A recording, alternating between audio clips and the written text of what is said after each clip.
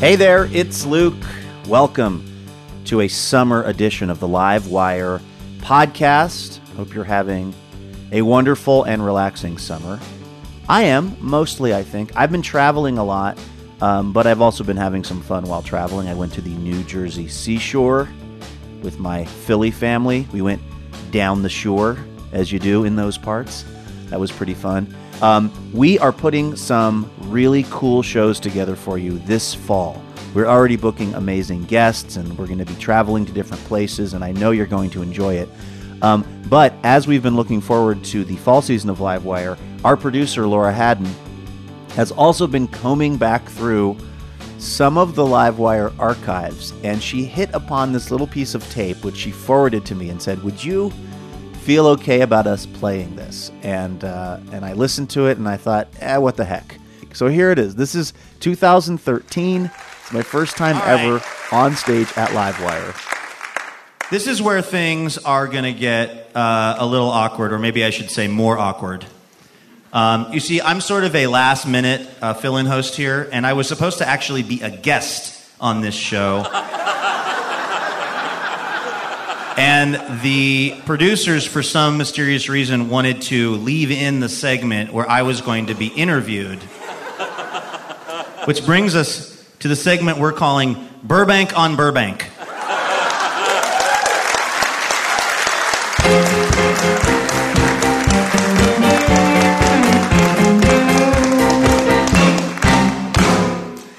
I want you to know I was doing this years before Clint Eastwood ruined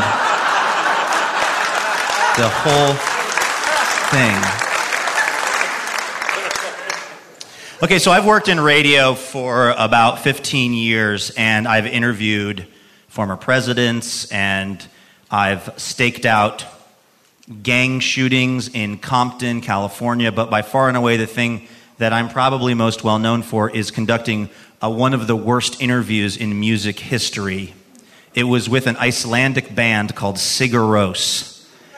And fortunately or unfortunately for all of you, it's on YouTube, and we have it here tonight. So let me just sort of set this up for you. These guys are from Iceland.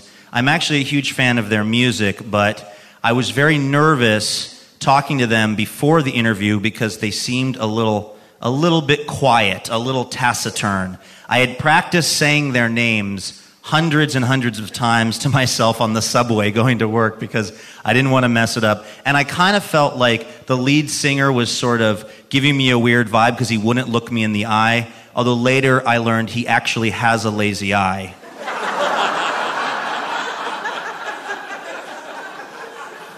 So there was a certain amount of just confusion on my part going into the interview sort of right away. So let's just roll a little bit of this magic that is me interviewing Sigur Rós.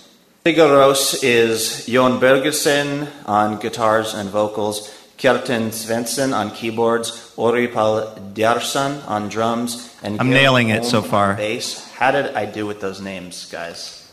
That's pretty good. Yeah? Yeah. Okay. Did you start out playing this kind of music, or did you start out as a more, people might think, regular sounding band, and then did you kind of go here as you experimented?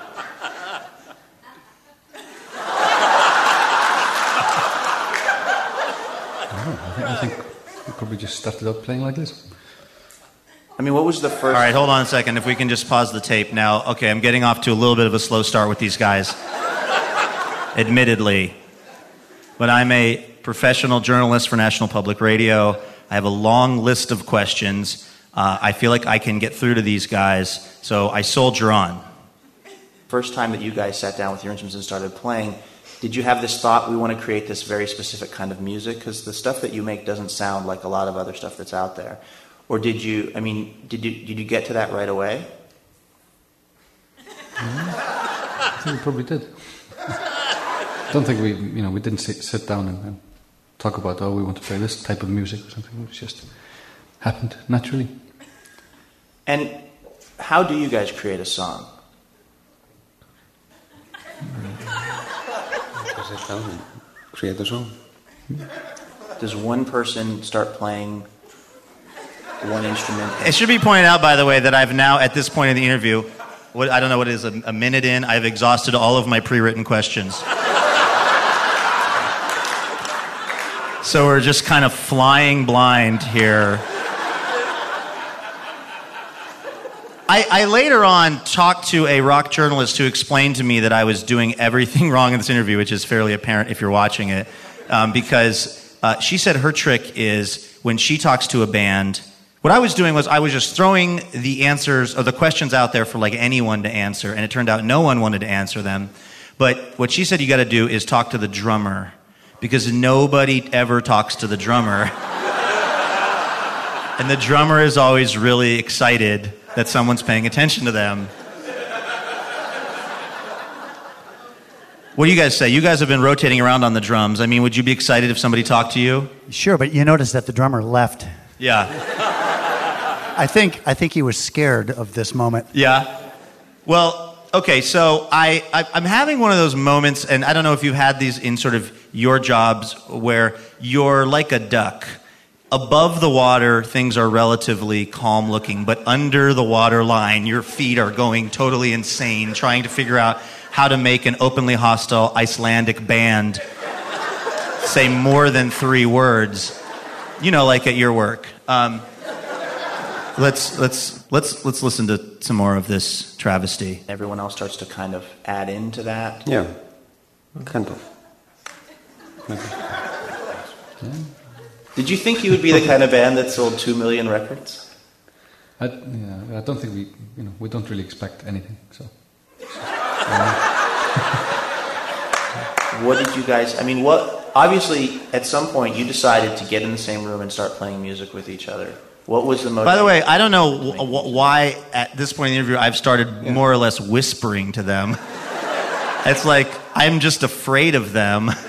I feel like if I get quieter, somehow they'll just maybe try to answer one of these questions. Yeah, that's basically it. Want to make music. Could you have ever imagined, though, that it would become this sort of big phenomenon that it's become?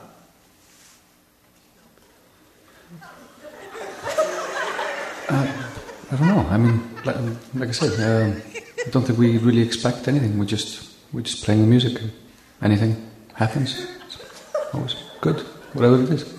Are you enjoying life as a successful band that gets to tour the world and be a part of fascinating interviews like this? Is it fun?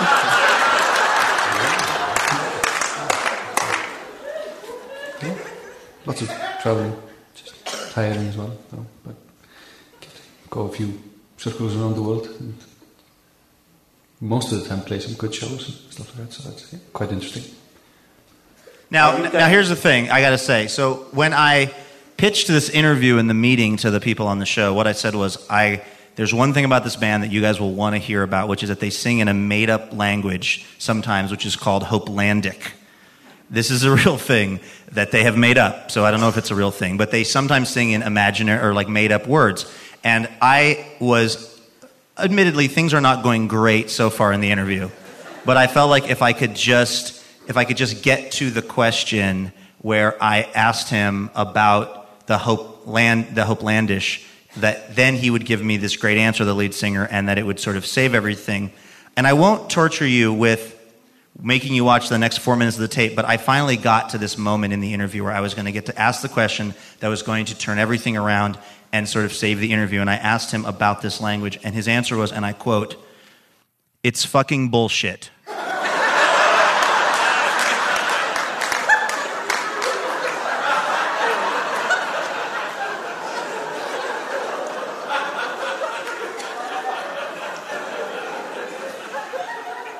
And so I have now, this video has been viewed like a few 100,000 times online.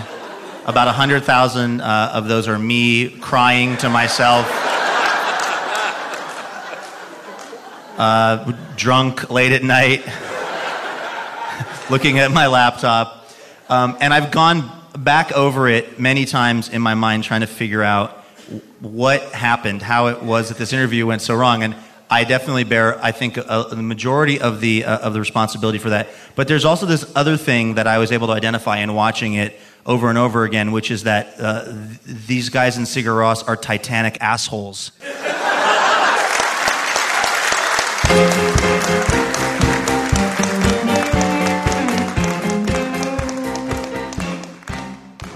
So there you go. My first appearance on Livewire, the first and last edition of Burbank on Burbank, which may have been a good thing. One update on the Sigur Rós topic. I ran into them a couple years ago at a music festival here in the Northwest called Sasquatch. And I was a little nervous because I didn't know if they would remember me. I didn't know if this whole terrible interview loomed much larger in my experience than in theirs. But I was backstage and they were walking by and I said, hey, I don't know if you remember me, but I used to do a radio show in New York and I interviewed you and it went really badly. And they lit up like an Icelandic Christmas tree. They were like, oh my God. First of all, their English was vastly improved from the first time I talked to them.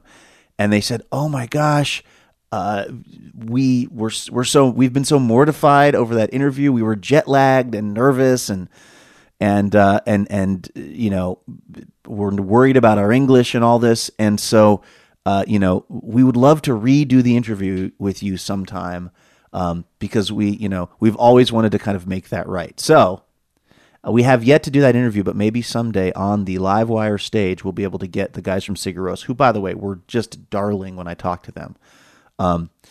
Maybe we'll be able to reunite with them on stage and present that as part of a future Livewire. Before we get out of here, I want to mention a couple of things. I want to thank one of our special members, Tracy Phillips of Des Moines, Washington. Tracy is a member of the League of Extraordinary Listeners. Now, I know you heard me say Des Moines, and you probably, if you don't live in Washington State, you're thinking, Luke, why are you mispronouncing Des Moines? It's because that's how we say it in Washington for whatever reason.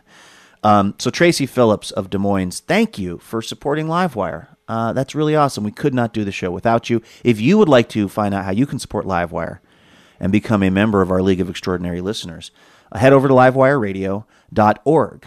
We'd also like to thank our sponsor, Fully. Fully has desk chairs and things that keep your body moving, including their Jarvis standing desk. That's what I use when I'm on stage recording Livewire. It's such a cool piece of furniture. Since I started using that stuff on stage, I'm not kidding you. I feel more engaged in what I'm doing, and I feel just a wee bit more creative, which is something you can always use when hosting a radio show. If you would like to be more engaged and more creative, check out what Fully is doing over at Fully, that's FULLY.com/Livewire. All right, that is it for this week's special summer podcast episode. We will be back here very soon with some more favorites from the Livewire archive. Until we talk again, keep enjoying your summer, use the sunscreen, stay hydrated, and we'll talk soon. Thanks. PRI, Public Radio International.